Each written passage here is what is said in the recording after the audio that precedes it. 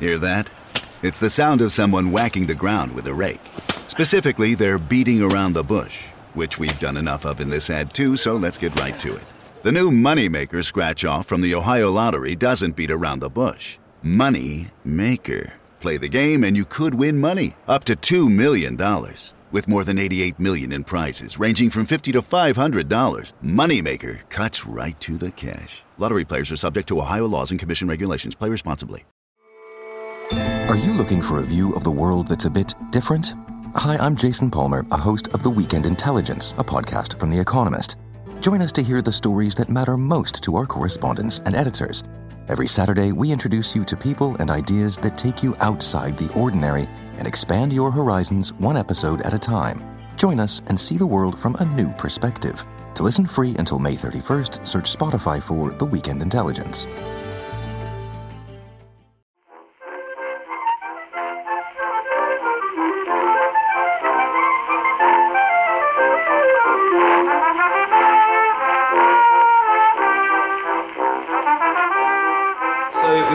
It was the Unbound's birthday party. Are you saying this just as a sort of just to warn listeners that there may be a caveat, that there may be a slight sluggishness to our tone? No, there's not a sluggishness, but I'm going to speak. Matthew Clayton, what did you have for breakfast? Oh. Electric I think I'm yet to have breakfast. Actually, I'm still on the liquid diet. Listen to him. You might hear my voice has changed slightly. Regular listeners, listen to that. A good time was had by all, wasn't it, John? It was a great party. We had a very jolly time, and I had, funny enough, breakfast. I had a really good breakfast in this really good cafe on City Road called the Aquila. And they have a master full breakfast, an apprentice full breakfast, which is quite good. So I went for the full master, which was delicious, yeah. You should have had a pizza and then you could have a master and margarita. you're polite, thank you. What a lovely idea, a sort of literary pizza-themed kind of restaurant. So I've got a question about Unbound. Have you? Yeah, I have, because it's a sincere question, which is, so Unbound's been going for 5 years. It's a publishing model that hadn't been tried before. Correct. What are the... Well, we would say it hadn't been tried since, the 18th century. But what are the things that have surprised you in terms of this model over the last 5 years of kind of crowdfunding books rather than a publisher giving an author money to go away and write a book? I suppose the fact that the idea has gone down so well with so many people. For me, it's 126 countries, so we've had people pledge from 156 countries, sorry. And I think that's really interesting. I think that has consequences for the future for our authors. What do you mean, that you've now up to people from 156 different countries have pledged for our books? And I think also the other thing is that finding books in places where perhaps people haven't been expecting to find books before. A lot of the most successful things we've done, like Letters of Note, don't come through the sort of the normal route. Somebody has an idea, finds an agent, sells a book to a publisher. So does that answer your question? Well, not bad. Yeah, right. not bad, given your parlour state. I was going to say, if you'd been there last night, you'd have heard a much more thoroughly thought through and detailed account of exactly what. No, but it's a blast. I've never done anything that I've enjoyed as much, and I've done a few things, as you know. You can bring the backing track in now. It's time for your song. Should we go? Should we start? Hello and welcome to Backlisted, the podcast that gives new life to old books. I'm John Mitchinson, the publisher of Unbound, our sponsor, and the website that brings readers and authors together. We're gathered once more around the kitchen table here in Unbound Towers. And I'm Andy Miller, author of The Year of Reading Dangerously. With us today, as per usual, is the publisher and maverick doctor, Matthew Clayton. And we're also joined by Rob Bound. Rob's the culture editor at Monocle. What are we here to discuss today? What have you brought to the table? I have brought for our delectation Cocaine Nights by J.G. Ballard. A biggie. Maybe this is the novel through which we can enter into a larger Ballardian sphere. I know. I did see this on Twitter, someone suggested. Yeah, every time the word Ballardian. A little bell would ring. Maybe it should be a drinking game. Okay, but what it's traditional for me at this point to say to you, Andy, what have you been reading? I've been reading, and you've been reading a book that we actually mentioned when we were up in Durham a few weeks ago. We have. We decided today we were going to talk about that just briefly. Yeah. It's a book by a novel by the American author Colson Whitehead called The Underground Railroad, which has been, certainly in the States, and here, I think, has been getting really, really good reviews, has already been nominated for the National Book Award for fiction in America. I think I recommended it to you, John, because the publisher here very kindly sent me a proof a few months ago. You did, and I read it, I think, about a month ago. Yeah. And I have to say, it's the best book I've read all year, and it's possibly the best book I've read in a very long time. It's just, I think, remarkable. I think Rob... You came and talked about it on Monocle Radio. Yeah, I have talked about it before. I mean, I think if you don't know what it's about, we should say that it is antebellum. It's slavery. It's a account of a remarkable journey of two characters towards freedom. They're both slaves in the South. The Underground Railroad was an actual thing, but it wasn't the thing that is in this book. That's one of the more remarkable things about Whitehead. I mean, there's so much to admire about this novel, but the way he turns what was the railroad was a metaphor for groups of people who helped slaves escape. But what he does is he imagines the railroad as an actual underground railroad. Yeah. So it has almost a kind of Marquesian merging of real, and there's a lot of real history in the book. And I think, but also with a real contemporary resonance as well. Yeah. There's a character who, I don't want to, again, no spoilers, but there's a character who occurs later in the book who is very clearly, to my mind, supposed to have parallels with Obama. And Obama's fate is not the right word, but Obama's effect and the potential disquiet and unhappiness that would cause to certain parts of the population. We're recording this, of course, a few days before the American elections. Yeah. I mean, in fact, Obama. This book was, in terms of the publishing wind behind this book in the States, it was chosen for Oprah's book club straight away. Obama was reading it over the summer. It had an incredible review in the New York Times by Kakutani. And if people don't know who Colson Whitehead is, he's the author of several novels, including there's one called John Henry Days, which is a great novel. And his last book was called Zone 1. Was a big bestseller in the States again, and that's in contrast is a New York zombie apocalypse book. So he's got some range to draw on. It also brings out the best in reviewers, it seems. I've had some really good reviews of it. Yeah, I think because the facts, the details of slavery are probably presented in as raw and several people have said there are times in this book where you sort of just have to put it down and go and walk around outside for a bit. It is really harrowing, but to not I think because he's trying just to shock. I mean, it's a beautifully, I think, constructed and artfully constructed, immaculately written. You know, it's one of those books. As I read it pretty much at a sitting because once it grips you. First of all, I thought from a kind of... Is it published, by the way? Is it it's out now, And it's published here, right, on, we should say, Ursula Doyle's imprint Fleet, which is part of Little Brown. That's right. And also Colson Whitehead is here in the UK between November the 13th and November the 17th. And he's an amazing reader. If anybody is listening to this and has a chance to go and see him, go and see him. If this doesn't win all the prizes it's entered. Well, this is one of the things that I wanted to talk about and I found fascinating about reading this book. So on the one hand, from a kind of literary, editorial point of view, I read the book and thought, what a great book. Yeah. It's fantastically written, real quality. About something really important. Yeah. But I also thought, with my former book-selling hat on, I knew really quickly, I was thinking, okay, this is going to be a big book. This is the sort of thing you could recommend to a customer very easily and straightforwardly. Right? And I was wondering, what has it got, do you think, that makes it? Because we agree about this, right? It's the sort of book that, were we a big book chain, I'd immediately be thinking, okay, what can we do to get behind this? We need to get behind this because this is going to be a big book. I guess it has that sort of perfect storm of I mean, it's about slavery, it's about race. So it's got real meat, the content of the book, the lives of these two people, their family.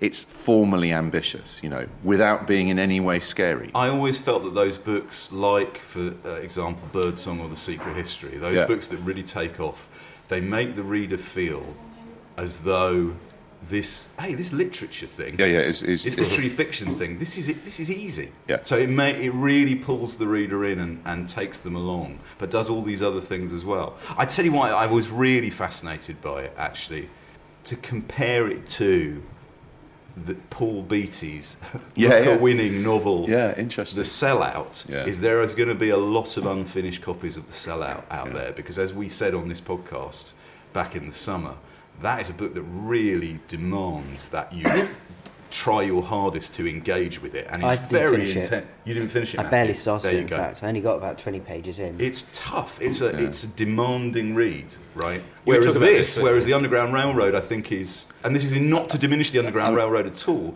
is a much more gripping, narrative-led proposition. It really, and I mean, that's the other thing. It's a nail biting. It's people trying to escape. Yeah. It's the oldest plot in the book. It's a journey, jeopardy on every page, horrific. They're pursued by what's he called, the terrifying guy, Ridgway. That's right. Who's pursuing them? So you've got clear narrative. You've got big, powerful things, and brilliantly. I mean, the characters are. I would sort of feel, Ondaatje, that kind of literary quality, but also great storytelling. I mean, that I remember reading The English Patient in manuscript, and you thought, wow, And it does feel to me that this is obviously it's already a huge hit in America, and I think, with a bit of the oxygen you'll get from prize shortlists and so on, I'm sure it'll break it's out here. It's. I think maybe I really liked it. I'm not sure I liked it as much as you did, John, but it is the sort of book that I think anyone who listens to this podcast, I can't imagine why you wouldn't like it, really. No, we both read quite a lot of contemporary fiction, and it to me it stands out over most of the stuff I've read for the last 2 or 3 years, I would say. So, you might want to wait till it comes out in paperback, listeners, but that is a beautiful TBR. binding, and that is a beautiful cover. They've done this is Fleet, right? Yeah, really nice job. That's lovely. A really nice lovely job. Yeah. I think it's the American setting, but it's Yeah. great. It's the sort of book that, as you say, Andy, you're not going to. I can't imagine anybody turning around and saying, "God, that was a load of rubbish." Yeah. I mean, even if you don't think it's a great book, you're going to remember it. Hey, it can't all be book chat. Smoke Chesterfields. Okay, so we are going to be talking about J.G. Ballard. It has become traditional. And the first question that we ask our guests, Rob, when did you first read this book, Cocaine Nights? So I first read Cocaine Nights. It was lent to me by a mate. I was going to Gibraltar, which is exactly where the book starts. And a mate of mine used to live in Gibraltar for tax reasons. And another mate of mine lent me this book and goes, it's good. It's a thriller, but it's like a bad thriller on purpose, is how he described it, when I was maybe 19 or something. And without revealing, roughly what era are we talking about? Late 90s, early 90s? So this is late 90s. I think it was in this form, this beautiful original. Yes. So I've got the original 1996 hardback with the mirror cover and the splash and line of cocaine on it. People had it at school. It was kind of naughty and it looked good.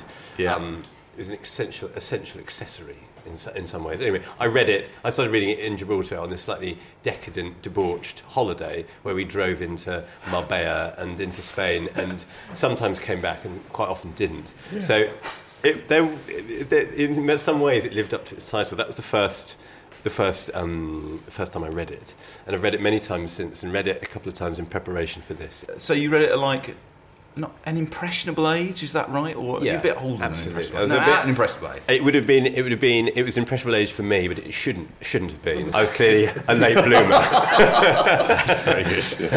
I suppose it was one of those things that when it came packaged like this, you kind of think, oh, there's something in that for me. Yeah, okay. And I was just intrigued by my friend's description of it as a bad thriller almost on purpose. I was like, wow, I have to read this, and he devoured it in sort of 2 or 3 days. And are you? And my supplementary question. That's a good line. My supplementary question, because we've got to set this up. Yeah. Right, my supplementary question is that the first Ballard that you read, and did you become a Ballard fan as a result of this, or was it subsequent books? Or what? I had muddled my way through Crash again, which felt like which was again one of these kind of like illicit, sort of a set text of the illicit brigade, you know.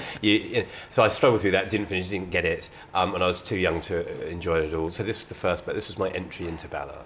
Yeah. Okay. Yeah. But you are a big Ballard and fan, since then I've become a huge Ballard fan, Yeah. which is why I wonder, gents, whether or not this is classic Ballard, or even if it sort of has all the key bits of Ballard in it, or whether it is a good, whether Cocaine Nights is a good gateway drug. I think what we should do, we don't normally do this, but I think we should go round the table and, starting with you, John, and state our position on Ballard. Okay, my position on Ballard is that I think he's one of the most interesting and important writers, English writers of the late 20th century. I don't love him in the way that I know that some people do, but I never read a Ballard book and come away without a strong reaction. Sometimes that reaction is negative, but mostly it is just marvelling at the density of ideas. You know, you often talk about English writers as being ideas light. Well, Ballard is definitely ideas heavy. And there is another thing that I find quite curious about him, and I think a lot of people had this when, like a lot of people, my entry to Ballard was Empire of the Sun, which is really untypical Ballard, I now see. Yeah. And I guess to some extent that has overshadowed all my reading of the other books, some of the early books, and then the late, we're talking about Cocaine Nights, it's really, we'll talk more about it, the idea that he has this sort of strange late flowering, where he writes kind of the same book 3 times. They're sort of almost genre novels as well. Or are they? Yeah. So Matthew, what is your position on J.G. Ballard? So, I think it's interesting what stage in your life were when you got interested in Ballard. So for me, it was when I was 15 or 16, and like Joy Division, and Joy Division had the Atrocity Exhibition. There was a bootleg Joy Division bootleg LP called The Atrocity Exhibition as well. So he came to me as this it's this cool, slightly countercultural figure who wrote these weird British books that don't really feel that British in some way. They felt sort of more European, I think, when I was a teenager. So I read them as a teenager, basically, and then again have come back to this, Super Can and High Rise more recently. Yeah, and I like Ballard, yeah. Right. Okay, this is my position on J.G. Ballard, which anyone who follows me on Twitter will know I go on and on about. Right, so basically, I am a Ballard skeptic, at best. I've never done so much prep for an episode of Battlisted. I'm so sorry for putting you through this. No, you know All what? of you. No. The Ballard that I'd read prior to Rob, you saying that you wanted to come on and do Cocaine Nights. The Ballard that I read was High Rise. But in the last month, I've read Empire of the Sun, Crash, The Atrocity Exhibition, half the stories in the Terminal Beach, most of the interviews in Extreme Metaphors. So you tell them something saying, I feel a bit unwell. I moved around how I feel about Ballard quite a lot in the last month. But I do want to read you this quote, which basically I think still sums up how I feel about Ballard, right? And it'll be something we talk about in relation to Cocaine Nights. So, this is a quote from Jonathan Meades, the great Jonathan Meades. Yes, indeed. Yeah. And this is what he says. He said this in an interview with the White Review. I find with Ballard that the ideas are fascinating, but the prose is a trudge. Grim. There's no poetry, it's just dull. But the ideas are interesting. Anthony Burgess once said there are 2 kinds of literature. The really important one, Class A, is only any good if you can turn it into a film and make any money out of it. Whereas Class B is interesting to read, the prose is fascinating, and the actual medium is used. But I like the way that Class A is kind of trash, and Ballard was pretty much Class A. He's a literary writer, but there's no joy in reading it. You read it for the information and the extremely interesting and often very disturbing ideas. Wow. Now that's my position on Ballard. My position on Ballard is there are such interesting ideas, and in, for instance, the short stories, they last for 30 pages, and that's an appropriate length. Yeah. But like this book, Cocaine Nights, it felt to me like a 330-page short story. It had a great central idea, and then off we go into the Ballardian tropes of the drained swimming pools and we must talk about the sex scene in this book as well. Yeah, I've got the sex scene post-it noted in my copy. Do not worry. Great. I told you I've had this since I was almost since I was young. Much younger man. Impressionable young man. Exactly. Who are we to disagree with Jonathan Meades? But I think both of their minds work in similar ways as well, actually, and in lots of ways. I think their preoccupations are the abject kind of subjectivity of the way their minds work is probably aligned. I'm just going to read a little bit of the author biog, and then I'm going to read something else which I think is very useful. J.G. Ballard was born in 1930 in Shanghai, China, where his father was a businessman. Following the attack on Pearl Harbor, Ballard and his family were placed in a civilian prison camp. They returned to England in 1946. After 2 years at Cambridge, where he read medicine, Ballard worked as a copywriter and Covent Garden porter before going to Canada with the RAF. He started writing short stories in the late 1950s while working on a scientific journal. His first major novel, The Drowned World, was published in 1962. In 1964, while on holiday in Spain with their children, his wife died suddenly from pneumonia, and he famously brought up his 3 children in the semi-detached house in Shepperton, where he lived for the rest of his life, right? Before they famously, we have the Atrocity Exhibition, we have a novel called Crash, we have a novel called High Rise, we have Empire of the Sun that John was talking about. All the Class A that was turned into films. That's right. And so he died in 2009.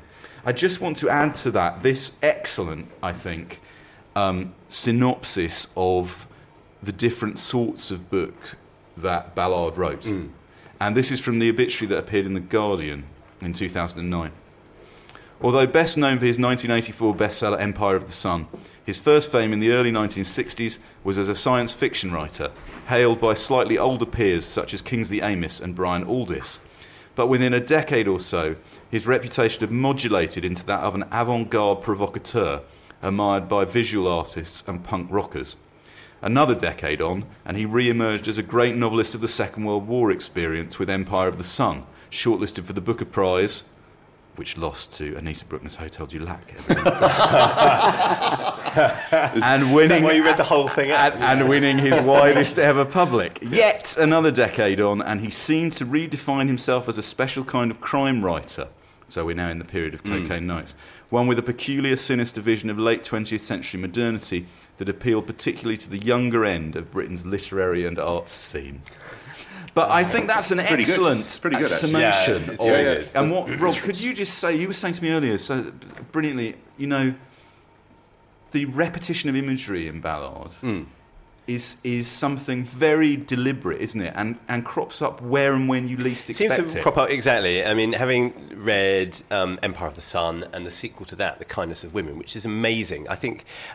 as we were saying before, Andy, a lot of people didn't like these books because they unlocked the key. True Ballard fans felt that it had kind of given the secret code to the computer game, and now everyone could complete it easily. It's what John Lanchester said. It tipped off the normals.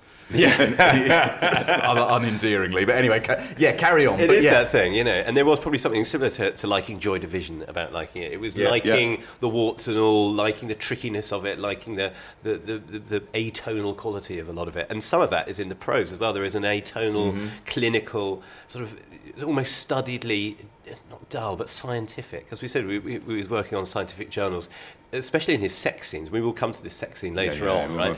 Building it up, I love it. The sex scenes in the kind of women, and the sex scenes in, well, I suppose not in The Empire of the Sun. It's a bit young for that. Yeah. You know, but, are clinical, are strange, they're scientific. There are no cocks in it. They are glands and penises. Sex acts. There are labias and acts. vulvas. There are no kind of. It reminds me of Ross in Friends, asked to name a rude word, and he just goes vulva. Crucial bit is that he was a medical student. Yeah. And he writes in his autobiography, Miracles of Life. He writes about this dissecting faces in particular, which is comes back again. I mean, the ability to look at something and to look at it so closely that you lose the sense of it being what it is. It's not a dead human face. It's a kind of it's a landscape. I think it's really interesting what you. Can I read what I would what I would put forward as an absolutely classic Ballard paragraph for anybody listening who doesn't know Ballard's work? But this comes on early in the book. But it's just, to me, this ticks a lot of Ballard boxes. The main character in the book, is a travel writer who is, we'll come on to the blurb, but already thinking of a travel article, I noted the features of this silent world, the memory-erasing white architecture, the enforced leisure that fossilised the nervous system, the almost Africanized aspect, but a North Africa invented by someone who had never visited the Maghreb, the apparent absence of any social structure, the timelessness of a world beyond boredom, with no past, no future, and a diminishing present. Perhaps this was what a leisure-dominated future would resemble. Nothing could ever happen in this affectless realm where entropic drift calmed the surfaces of 1,000 swimming pools. Oh, yeah. Shiver up the spine! Come on! Full house. By the way, thanks for reading the bit I was going to read. Oh, sorry. That is kind of, if you're going to distill Ballard, it's alive with ideas, but then you also, I mean, I sort of get what Meads is saying. He's not really. You were I think saying. That's Meadsian. Yeah, you were just saying there, John, about. I don't think that's bad writing, I have to say. Ballard's quite a strong. You were saying there, John, about Ballard's experience as a doctor and as a medical student. Medical student, Yeah. sorry. And I just read a story this morning on the train on the way here from the Terminal Beach called "The Drowned Giant," which I think it was completely extraordinary. And this is why I say my opinion and my feelings about Ballard have shifted all the time over the last month. And if we were recording this in a month's time, I think I would feel differently again, because that story is clinically brilliant in terms of managing to anatomise the idea and the physical presence of this giant, and then extrapolate from that all these other things that would happen. It's so cleverly done, so neatly done as well. And Rob, you were saying about. So I like that you've got the short. So the short stories are where the train because they stops you off most of the time. I was asking people which Ballard I should read. I asked several Ballardians which Ballard they should read, and I think the ones all suggestions were gratefully received. But actually, the stories I think for me were the. I wish I'd started with the stories. That would be the way in for me. We'll get back to what is this book in a minute.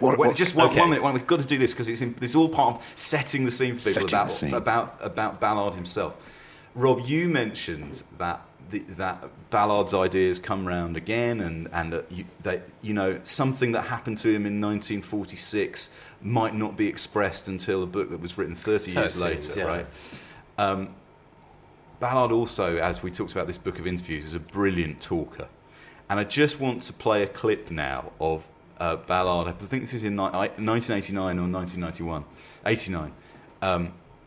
It's the first question of the interview, and the interviewer has come in with basically the worst ever question you can ask, right? Which is where'd you get your ideas from? Yeah. And so we're just going to listen to what Ballard weave magic out of air, right? Go. J.G. Ballard, more than any other writer that I read and enjoy, you seem to me to invent worlds in your books. Where does all this stuff come from? Well, I'm an imaginative writer, obviously, and I think to be able to exercise an imagination over a long period of time, as I have done, one's got to be very well stocked in one's childhood with experiences of a pretty radical kind. And I think I was fortunate in my own case that I did have an extraordinary childhood. I think if my parents had decided, say, not to go out to China in 1929, and I'd been born in a suburb of Manchester, I might never have become a writer at all. It's very hard to say. But I think in my own case, the very strange and exhilarating, and in some ways very cruel world that Shanghai was, fed my imagination. The extraordinary childhood. I think, I've been thinking about this since knowing I was going to come on here. I feel that knowing all the things that happened to Ballard, and also indirectly that his friends blamed him for. They blamed him for the corruption and destruction of their marriage, or their cars, or their lives, or their brains, or their health and well-being. Knowing what happened to Ballard, I'm amazed his books aren't stranger than they are, actually. I think that that is a classic. A great interview question there, which he was asked in the Paris Review. I printed this out. I think this was a really interesting interview that was done with him in the early 1980s at home in Shepperton, in his little semi that he lived in his whole life. And he wrote photo. The interviewer from the Paris Review asked, "So how do you write exactly?" And Ballard goes, "Actually, there's no secret. One simply pulls the cork out of the bottle, waits 3 minutes, and 2,000 or more years of Scottish craftsmanship does the rest." We talked about this on Backlisted before in terms of writers' routines. Ballard's famous routine was get the kids up, get them to school, 9 a.m., first glass of whiskey of the day, to draw a psychic line. That's right, that's in here, very interesting. It's in that sort of, I know you've talked about Mason Curry's book, Writer's Rituals, or Daily Routines. And that's a fantastically interesting one. Yeah, exactly, to draw a line between the prosaic and the... I want to... this is from an interview that Ballard did at the end of his life. He was asked about Crash, as he clearly was. Yeah. Every interview he ever gave, he was asked about Empire of the Sun and Crash, right? He says this, which I think is fascinating. He says, "I regret it. I mean, now and again I open Crash and I think, my God, this is horrific. I mean, this man is clearly mad." And then, it takes me a while to realise that the J.G. Ballard who brought up 3 very happy children, and ... I find it a shocking book to read. I mean, I literally have to put it down and take a few breaths. In a way, it's a sort of psychopathic hymn. There's almost a religious dimension to it in a peculiar way. And I think I laid myself bare there in a way that, I mean, it's a cry of anguish. Yeah. In a way, it's a cry of outrage. I felt it took me a long while to get over my wife's death. And it's something I was reminded of every day because I was making sausage and mash for her 3 children. Yeah. I think it was another attempt to make, 2 and 2 equal 5 once you crack that particular nut. If it's possible to do so, and everything seems to be a bit easier, but I'm not sure it is. Wow! I mean, I thought that was pretty amazing, but it takes. But the point is, and that is fabulous, John. I agree that it takes him clearly many years to process things that have happened to him. 73, writes Crash in 73, and towards the end of his life, he can look at it and say, I mean, I'm sure he's very proud of it, and he would also say it was his best book. He could close the cover on it. But that it's the result of trauma. Yeah. That's the thing. I think people often accuse Ballard of being completely unemotional, and there is that side in his prose, and it is very much the prose of someone of his era, someone closing off their childhood possibly, and being a medical student. But there is a huge amount of emotion and sadness and fervour boiling under the surface there. But that's the whole point in it, I think, is being able to constrain it under this weird, warped cloche. I think that is part of why I love Ballard so much, and especially Cocaine Nights. So shall I read the blurb? Now we've arrived at Cocaine Nights. Is that what about the one from the original? Yeah, go on. Let's have. It might be the same. Do you want to? It won't be. It'll be longer. It is longer. It's not huge. The bottom bit. I'll do. Okay, let's do his biography. We can. Matt can put a bit of reverb on it. Or cut it out. Yeah, either. To an outsider, the retired British residents of the Spanish coastal resort of Estrella de Mar belong to an idyllic community, enjoying a lifestyle of constant cultural and sporting activity. And incidentally, memo to self, we must discuss the constant cultural activity. That's one of the great things in this book. Based around the thriving Club Nautico. But the image is shattered when 5 people die in a mysterious house fire during a party attended by members of the club, and the club's manager, Frank Prentice, is arrested for murder. Arriving on the scene, his brother Charles is shocked to find that, though not even the police believe him capable of the crime, Frank is determined to plead guilty. If he is to understand his brother's attitude, Charles senses that he must first unravel the mysteries of Estrella de Mar. For beneath the civilised surface lies a secret world of crime, drugs and illicit sex, orchestrated by a charismatic Pied Piper figure whose dark influence is spreading with alarming speed. Okay, that's the first 2 paragraphs, and then this third paragraph has been printed in bold for emphasis. J.G. Ballard is widely recognised as one of this country's most brilliant and distinctive novelists, at the forefront of modern British fiction writing for over 3 decades. Now, drawing on the beguiling storytelling skills behind compelling novels like Empire of the Sun and Rushing to Paradise, and the imagination that produced such startlingly original works as The Crystal World, Crash and High Rise, he has created Cocaine Nights, at once an engrossing mystery and an unnerving vision of a society coming to terms with a life of unlimited leisure. Someone needs a Newthosaurus. That's startling. Most brilliant and distinctive is one of those, isn't it? So wonderfully, the blurb on this modern edition you've got is absolutely, they took that and cut it down. So it's got exactly the same last line on it. Has it? Yeah. Lazy. They're lazy. Well done, Fourth Estate, my publisher. It's a lovely. I like the new Stanley Donwood covers. Yes. So that's I think that's so fair that's and accurate. Thing. Yeah. So as going back to the original. Why did you pick up this book in the first place? It is that thing that my friend said. It's kind of like a bad mystery on purpose, but there's something beguiling about it. Why is it a bad mystery on purpose? Because it's not a very compelling murder story.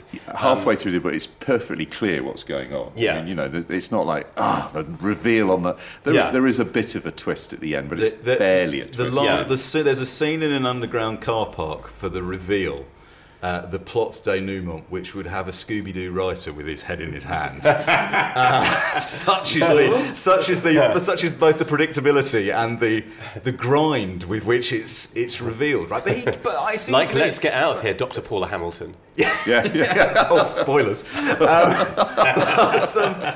I felt, Rob, that Ballard sort of got bored with with writing the mystery about halfway through the book. Well, I think, and what's he up to is really, this is the big question. I think the point is, that's why I've wondered, I've argued with people about this, whether this is a genre novel or not, whether this is a crime novel, whether it's meant to be I mean, it seems like it's meant to be all Ballardian tropes, stuffed into a very loose sort of thriller-shaped bag, and I suppose that's the thing. So it kind of gives the reader, it puts the reader off even more. You're meant to be solving this thing, but he's a Ballard anti-hero. He's a thinly disguised Ballard, you might say. They're always professional class. They've always got enough money to rootle around. They're always going across borders. In fact, the opening of the book is quite worth reading. I think maybe we'll do that in a sec. Yeah, please. That would be great. So these men go out into the world and discover something awful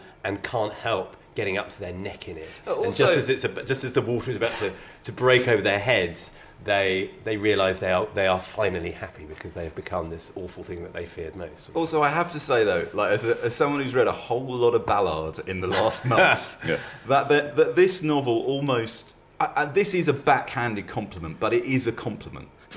It seems to me Ballard is admirably unafraid of self-parody. Yeah. That the repetition of it. He's funny. He's not rated for being funny. Is a deliberate artistic choice rather than a mistake. And like in this novel, in Cocaine Nights, there are the character archetypes that you would expect to find. You just mentioned the protagonist, right? Absolutely. But there's also a messianic figure that they tend to crop up in Ballard books, right? This one is a messianic tennis pro called Bobby Crawford. There's a disillusioned psychiatrist. They pop up in Ballard. There's one of those called Dr. Sanger, and there's a sexy doctor, a young lady doctor, Dr. Paula Hamilton. We're any minute now. We're getting to that sex scene, and that it strikes me that I'm a skeptic. Yeah. I'm a skeptic, and because I'm a skeptic, I read that and I don't get a thrill of pleasure at recognising a thing that I would find in a J.G. Ballard novel. I get a slight sense of ennui and irritation at finding this thing I would find in a J.G. Ballard novel. Well, where do we sit on novelists that write similar books over and again, and they, Who did he lose out to the Booker? It was Anita Brook.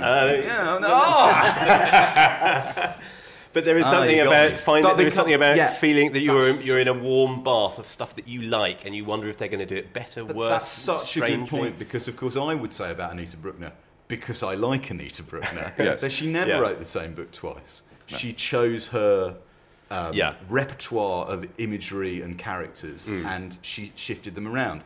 Exactly what one would say about J.G. Ballard if one liked J.G. Ballard. I mean, referee John Mitchinson. Well, I think the mystery here, in a way, is, and it's important to say that there are 3 books at the end of Ballard's career that are his longest books: Cocaine Nights, Super Can, and Millennium People. And they are they're quite remarkably similar in their structure and in their. They're all apparently thrillers. They're all kind of, I should say I really enjoyed Cocaine Nights. I enjoyed it even though I felt, if I was a purist, a Ruth Rendell, P.D. James purist, it was a pretty hopeless mystery. It was a thriller, but because it's Ballard, I'm just fascinated to why he chose a genre in order to. What he really wants to write about is what he always wants to write about, which is the future. That what technology is doing to the human psyche. Yeah. There's a great little bit towards the end where he talks about the formula. He stumbled on the first and last truth about the leisure society and perhaps all societies. I mean, no, this is a thriller, mate. Yeah. What? Even Raymond Chandler didn't do that. Crime and creativity go together and always have done. Okay, if you say so. The greater the sense of crime, the greater the civic awareness, and the richer the civilization. Nothing else binds a community together. It's a strange paradox. Now, this is towards the end of. We're getting on for the demur. Is that prose? That's speech? A character speaking. Yeah. That's Bobby, is it? That's Bobby. I asked a friend of mine when I told my friend I was going to be doing this. He's a guy. I hope he's listening. Darren Riley on Twitter, whose Twitter handle is Pancho Ballard because he loves J.G. Ballard so much. I said, "Oh man, we're doing Cocaine Nights," and he said, "Oh, I'll read that again." Great. I haven't read it for years. He read it. Thanks, Darren. And he said, I said, "Well, what's it like?" And he went, "Horizontal high rise." Very good. And there's a line here on page 304, which the disillusioned psychiatrist says. Capital D, capital I. Yeah. Cataleptic patients wake up and begin to dance. They laugh, cry, speak, and seem to recover their real selves. But the dosage must be increased to the point where it will kill. We know what medicine Crawford prescribes. This is a social economy based on drug dealing, theft, pornography, and escort services. From top to bottom, a condominium of crime. Yeah. It's the high-rise, explicit high-rise image. When did high-rise come out? Because high-rise is earlier, isn't it? Yeah. That was late 70s. What interests me, I think, look, we should say a couple of things.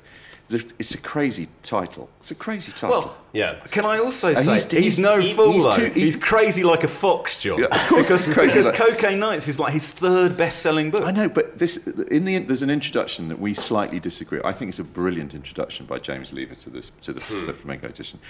Andy doesn't like it because what basically James Lever says is, Ballard. I love Ballard. The conceptual coup of this book. Yeah. He's writing a thriller, but it's Ballardian. Ding. And I kind of buy that. Ballard's too clever a writer. He calls it Cocaine Nights, which is a kind of, it's a dime, it's an airport novel title, which it works. It's got nothing to do with drugs, this book, really. I mean, there are in there, but what it's to do, and then the other thing that I love, the amazing chapter titles. Chapter titles. They're just brilliant. Rob, could you read the chapter titles as they appear? Or just a collection, because they're so good. A game of tease and chase. Yeah, well, I like chapter 3, the tennis machine, an incident in the car park, a gathering of the clan, fraternal refusals, an attack on the balcony. They're quite criminals and these benefactors. They're the Agatha bureaucracy Christie. of crime. They're Agatha the Christie, the psychopath, the saint. Or I love my last, which is it's a great. The syndicates of guilt. The Syndicates of Guilt is a good point as well, isn't it? That's a James Herbert novel. Yeah. The plot is half-inch from Murder on the Orient Express. Has he created the kind of carapace of a thriller in order to smuggle in all his Ballardian obsessions, which is what I think. So I think if you don't like that, and I think you're saying that you don't like it, then I can see why you don't like it. Okay. It's 330 pages long. Conceptually, you could do this. You could get all that imagery in 30 pages. Andy Miller. It is spread thin. I think that brings into question, though, doesn't it? What is fiction for? I mean, here we go. If it's just, you're right. If it's just, what were you trying to say in this book? And here's a sheet of paper. Well, you could have said it a lot quicker than that. Yeah. I mean, he's. Why create the characters? I mean, they are all stock characters. It's about a fire. The house burns down. We kind of figure out what's gone on fairly. But I do think I don't think it's structurally as bad as. I mean, there is some building tension. Yeah, and it's the characters. It is. It's a room for the characters to play around in. Bobby Crawford is the one.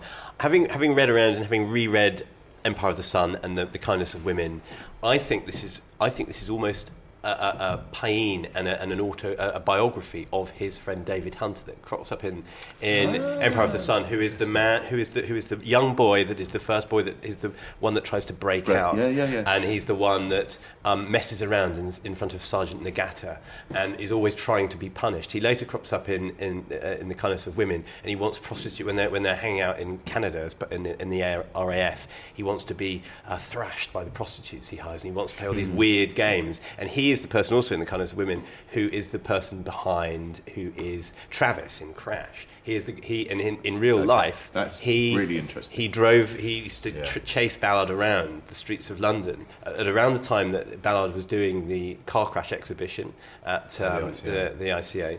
And he used to try to drive him off the road, and he had to hide in garages and put the thing there. It's amazing, and that is all in Cocaine Night. So I think Bobby Crawford is this David Hunter figure, and this is the first time he's written him out of his system. I would like to say as well, I'd like to add in my defence that I really thought the Atrocity exhibition was brilliant. I mean, very difficult to read, but I like things that are difficult to read. And I say this in the best possible way. It was like reading a conceptual art installation. That its narrative, it's a really successful attempt to ditch narrative, but still hold something together as a novel through imagery and through an idea or several ideas banging into one another. Another reason to like Ballard, he really loves Marbella. He used to go and stay in Marbella all the time. I mean, so when you think that, this is a dark satire on these empty lives that people... He was the person that lapped it up like Charles Prentice does in the book. I like that. That's one of the things I like about I mean, what about the sex scene? Should we cut straight to the sex scene? Can we? Rob, seems a little hard to make Rob wait and then make him read this sex scene. See, read a bit that you want. Read it. I just wanted to actually. bit. I'd quite like to read I'd quite like to read the opening paragraph, and then we'll come to the sex scene. Like, I think we've got to have the main course before the pudding, haven't we? I don't know. As it were. So, Chapter 1 of Cocaine Nights: Frontiers and Fatalities. Crossing frontiers is my profession. Those strips of no man's land between the checkpoints always seem such zones of promise, rich with the possibilities of new lives, new scents and affections. At the same time, they set off a reflex of unease that I've never been able to repress. As the customs officials rummage through my suitcases, I sense them trying to unpack my mind and reveal a contraband of forbidden dreams and memories. And even then, there are the special pleasures of being exposed, which may well have made me a professional tourist. I earn my living as a travel writer, but I accept that this is little more than a masquerade. My real luggage is rarely locked, its catches eager to be sprung. Yeah, and there is a bit of the playing with the genre. There is a bit of knowingly joshing about with the genre. That You sort of gumshoey type sort of stuff as well. Isn't it? Yeah. Page 193. And now you're in Estrella de Mar. Perhaps it's your first real home. I think it is. I've stopped feeling depressed here. She smiled like a contented child when I moved onto her back and kissed her eyes. I began to caress her, stroking her clitoris until she parted her thighs and steered my fingers into her vagina. Quote, "That's nice. Don't forget my anus." Now, Rob. It's like being on trial. It's brilliant. I put it to you. I met someone. I said, "What?" They said, "I'm doing the podcast. So what books have you got coming up?" I said, we're doing Cocaine Nights by J.G. Ballard. They said, Cocaine Nights, don't forget my anus. She said, when we read that, my wife and I have referred to that book ever afterwards as J.G. Ballard's Don't Forget My Anus. And I would have to say, this is the worst sex scene I have ever read in my life. Come on, Rob. Come on. And it's deliberately bad because J.G. Ballard was a genius. As it says in the introduction to this book. Right? Andy. What is interesting is, so Charles Prentice in Cocaine Nights has sex with Frank Prentice, his brother's girlfriend, basically. Yeah. Again, this happens in The Kindness of Women. I don't know whether this is true or not, because this is the thinly disguised autobiography of The Kindness of Women. When his wife, Mary, dies of pneumonia in Spain, which he kept on visiting. He kept on returning to the trouble spots of his life. It's interesting. He, in the novel at least, he straight away has sex with while the husband-in-law is out taking the kids to the zoo. He's on the job with his wife, his recently deceased wife's sister. So there is so this pops up again. So that's the thing. I think this book brings out all the obsessions and might plop them into a slightly loose thrillerish pool, but everything is in there. That's why I feel like this is a debate, and I'm having to put my case. No. I think it's. I found it completely fascinating, and I'm not doing. I'm making this pains to say this. Right, I think Ballard is totally fascinating. Right, he's clearly incredibly important, incredibly interesting. You know, but I didn't want to come and talk about this with you, Rob. Yeah. Having not done my homework, because you know, what's the point of coming on here? But it is interesting. The point is, it's a slightly. I mean, it's an interesting thing, because you're right in a way. What is Ballard doing? I remember once with writing an essay about the four quartets when I was a student, and I tried to make the case that the third poem, which I didn't like very much, the Dry Sauvages, I think it's pronounced. I'm sure I'll get corrected. But it's the one that says, I don't know very much about gods. And I basically said that T.S. Eliot was writing intentionally bad poetry as part of the overall aesthetic scheme of the poem, that this poem needed to be less good. And my tutor rather brilliantly said, I think we both know that T.S. Eliot isn't that kind of poet. Just totally. Sort of sitting there and I'm sorry. I'll rewrite that bit. I'm sorry. Was it quite a big pause? It was just he pressed his hands together and looked at me sort of more in pity than kind of anger. But I think an almost ecclesiastical bollocking. But that's the thing, isn't it? Did Ballard mean to write a bad sex scene because kind of he was writing a pulp trying to parody Pulp Fiction. Matthew Clayton, do you have what I would call a tenuous link? I do have a tenuous link. So what's the tenuous link between Ian Fleming and J.G. Ballard? Ooh, both published by Cape. True, but That's not it. no. Is it a services thing? No, but it's around high-rise. Is it? Oh, I know. Is it Goldfinger, the architect? Yes, it is. Yeah, it's Goldfinger. So do you know the story? So the story yeah. is, so Trellick Tower is kind of the basis for high-rise, which is one of the buildings that Erno Goldfinger built, who is the most famous brutalist architecture, I guess. Yeah. Brutalist architect. He's got that one on the Elephant and Castle roundabout as well. Yeah. Yeah. He also built a house, I think, in Hampstead. It is, that yeah. Ian Fleming hated, and so he called, Goldfinger in the Yeah. That was how he got the baddie. which is kind of wonderfully petty. I thought you were going to say who's the. I thought you were going to.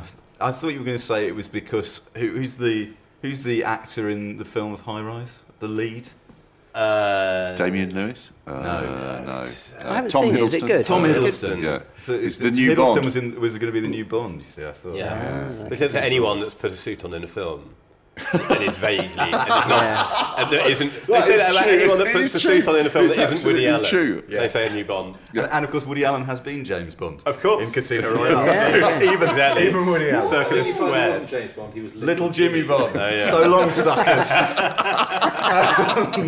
So I've told this story on the podcast before, but we can't finish without telling it again. Which is, I met J.G. Ballard. So, and J.G. Ballard is I can say, this is a what I've lovely been so man. mean about He's him a lovely today. man. He's a lovely man, right? We did a Very good father. We did a signing at Waterstones, Kensington High Street. So, and it was a Saturday afternoon. It wasn't a reading, it was just a signing. And J.G. Ballard turned up. He's very nice. We sat him down at the signing table, and no members of the public came. Oh, And the manager made all the staff, including us, go out the fire escape with our coats on, come round the front, buy copies, get them signed. So after we'd done that, and still nobody came, J.G. Ballard was lovely about it. He was very nice about it. And he went, I don't think this is really working, is it? I think I'll go home. That's fine. Yeah. And off he went. And literally within 2 minutes, a black cab screeched to a halt outside the shop. And out of the back jumped Brian Ferry with an enormous pile of J.G. Ballard that he had brought to get signed. And we had to go, sorry, mate, he's gone home. Listen, I've got one last thing to say, okay. and then I'm done. Right, okay, listen. So my thing about Ballard is why... Right, so when I said I was reading Cocaine Nights, it was liked by 15 people on Twitter, Right. 13 of whom were men. Yeah. I have like a 50-50 split of followers yeah. as far as I can work out. So it's a very unscientific survey. But it did occur to me that it's very blokey. I think you're right. I Isn't think it? I know what you're Liking yeah. Ballard is very like, and I'm not immune to the bloke virus. It's like liking The Fall. Yeah. It's like a series of a sort of slightly strange man who drinks a lot, who lives in the suburbs, who has a certain number of images that he repeats over and over again, who also has the sort of fans who catalogue everything that he does. I was looking at the brilliant Ballardian website. Amazing. Yes. Yeah. No one's ever going to do a website like that for Penelope Lively. But it's sort of like... Please someone do that now. It's Ballard, it's football and the Clash for men who go to the ICA, right? It's man at ICA. There's the porn and there's the car thing. Yeah. Right? There's the whole kind of, it's like Top Gear, but for and he's coming in strong at the end here. But it's not like Top Gear because that's actually enjoyed by women. I think it's. I think it's sort of to bring it up to date. I think it's almost. You can see why people like Jonathan Meades like it, and Adam Curtis, and these kind of auteurs of a strange idea of objectivity, which is a very subjective idea of objectivity. I think it's surrealist. I think people sometimes feel that it's surrealist. I know he's a fan of surrealism. In fact, the money that he got from Empire of the Sun, the film Empire of the Sun, he had a Paul Delvaux, the Belgian surrealist painter. He had a Paul Delvaux painting a complete, a perfect replica, if you like, painted in oils, and that was the one painting that I think hung in his writing room in Shepperton. So there are also all these things. He was a huge Francis Bacon fan. Yeah. His early stories, he said, were unreadable. He was sort of Joycean kind of complexity.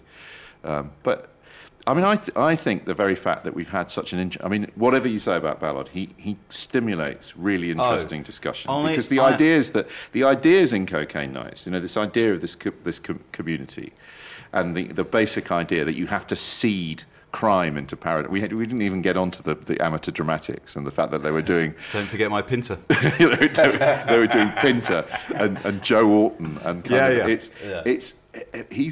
I think he is a remarkable writer, and I think if you buy Ballard the Genius, then you'll enjoy Cocaine Nights. You know what? I have to say, Rob, I have enjoyed reading this stuff and being sometimes really stimulated by it and sometimes really infuriated by it, probably more than anything we've done for Backlisted. Genuinely, sincerely, it's been fantastic to immerse oneself. Matthew took the piss out of me last time I said this, but I really believe that you shouldn't be a prisoner of your own taste. Yeah, otherwise you get stranded, right? And it was one really of the joys of this podcast. Really challenging for me to get into this. So thank you very much. I really enjoyed it. Don't get stranded on your concrete island. We don't want that. You don't want to crash your jag. Can I leave with one last bit of information about J.G. Ballard's first choice of piece of music on Desert Island Discs was the Teddy Bear's Picnic. And this was in the days when Sue Lawley did it, and when she drops the needle on the old, it sounds like it was a 78, and it was something that that Ballard had at Amherst Avenue in Shanghai, where he grew up. And it's that when the needle drops, and it goes, "If you go down to the woods today, you're in for a big surprise," and you just go, "Oh God, it all started there." Brilliant. It's brilliant. Frightening stuff. Well, that's no better place, I think, for us to stop. Thanks to Rob, to our producer Matt Hall, to our sponsors Unbound. You can get in touch with us on Twitter at BacklistedPod, on Facebook at BacklistedPod, and on our Unbound site at unbound.com/backlisted. Thank you for listening, and don't forget my anus. See you in a fortnight.